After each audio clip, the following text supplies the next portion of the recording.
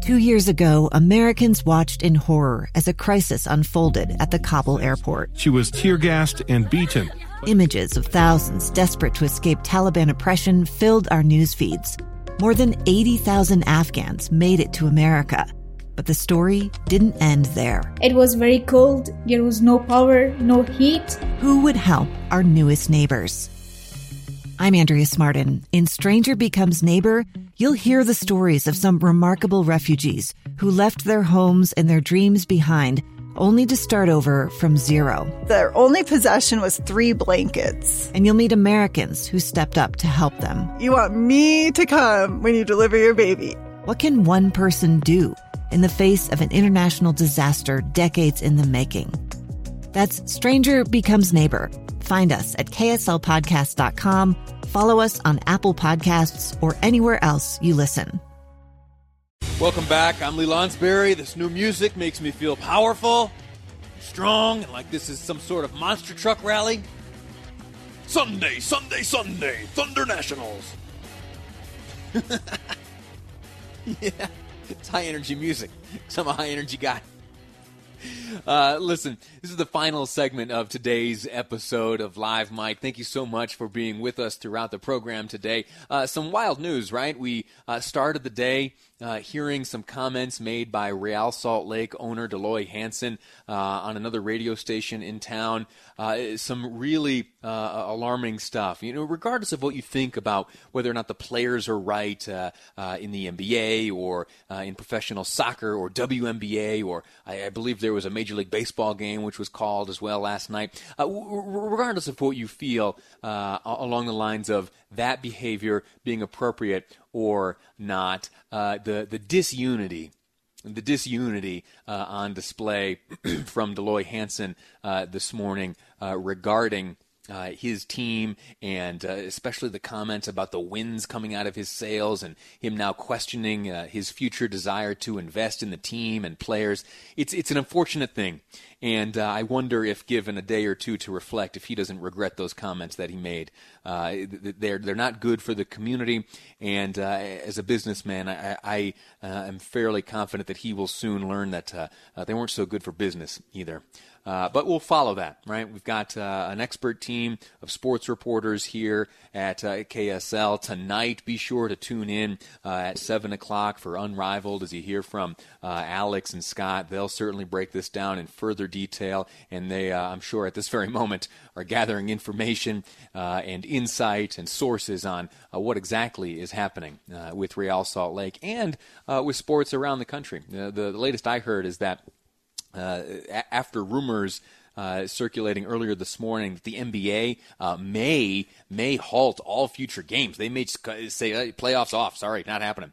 No, that doesn't look like it's going to be the case. It looks like that after today, after the few games that were scheduled to play today, after they've been postponed, that NBA play will resume. My fingers are crossed for that. I very much enjoy watching professional basketball. Anyway, that was one of the big headlines of today. But what I want to wrap up the show talking to you about is a number of the positive things. You heard in the newscast just a moment ago that Utah right now is enjoying the lowest unemployment rate in the country.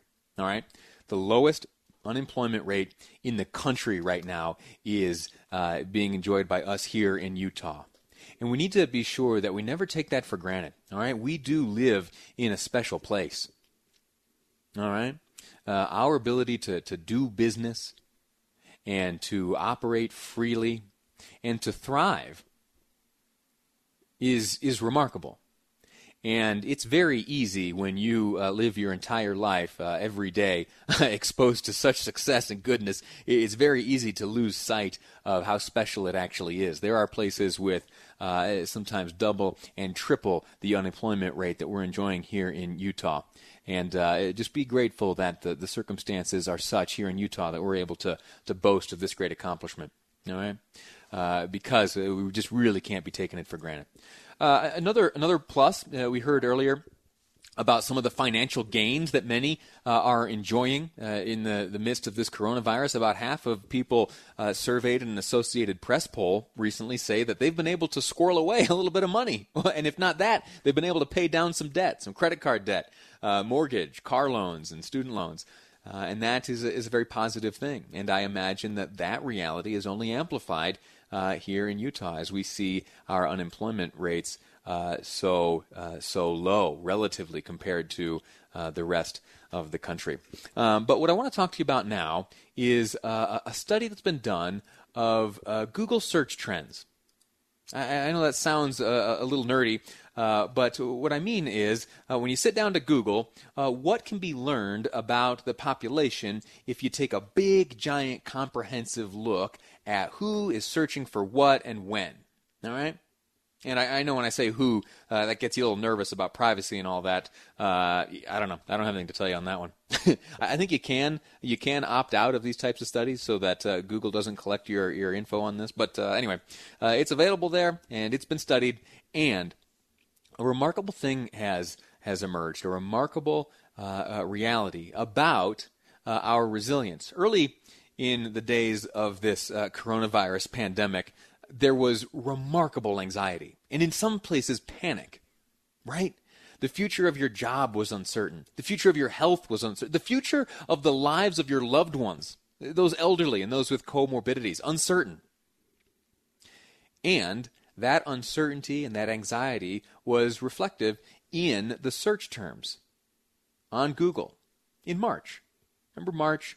That's when everything went kind of sideways. That's when here in Utah the earthquake happened. That's when I was asked to commence broadcasting from my home, and that's when Rudy Gobert came down with the coronavirus, Donovan Mitchell, Tom Hanks, and that's when the dominoes started falling. Sports teams called their season. Schools were closed. Businesses were closed. Furloughs, quarantine, isolation, ICUs. Hospital capacity, comorbidity, high risk. When those words and those realities and those newly learned sentiments started creeping into our lives, we started searching online. Words like anxiety, panic attack, signs of anxiety attack symptoms, and other similar combinations of those words. In March, and for the short while after that, this study observed a significant uptick in terms associated with anxiety and stress along those lines.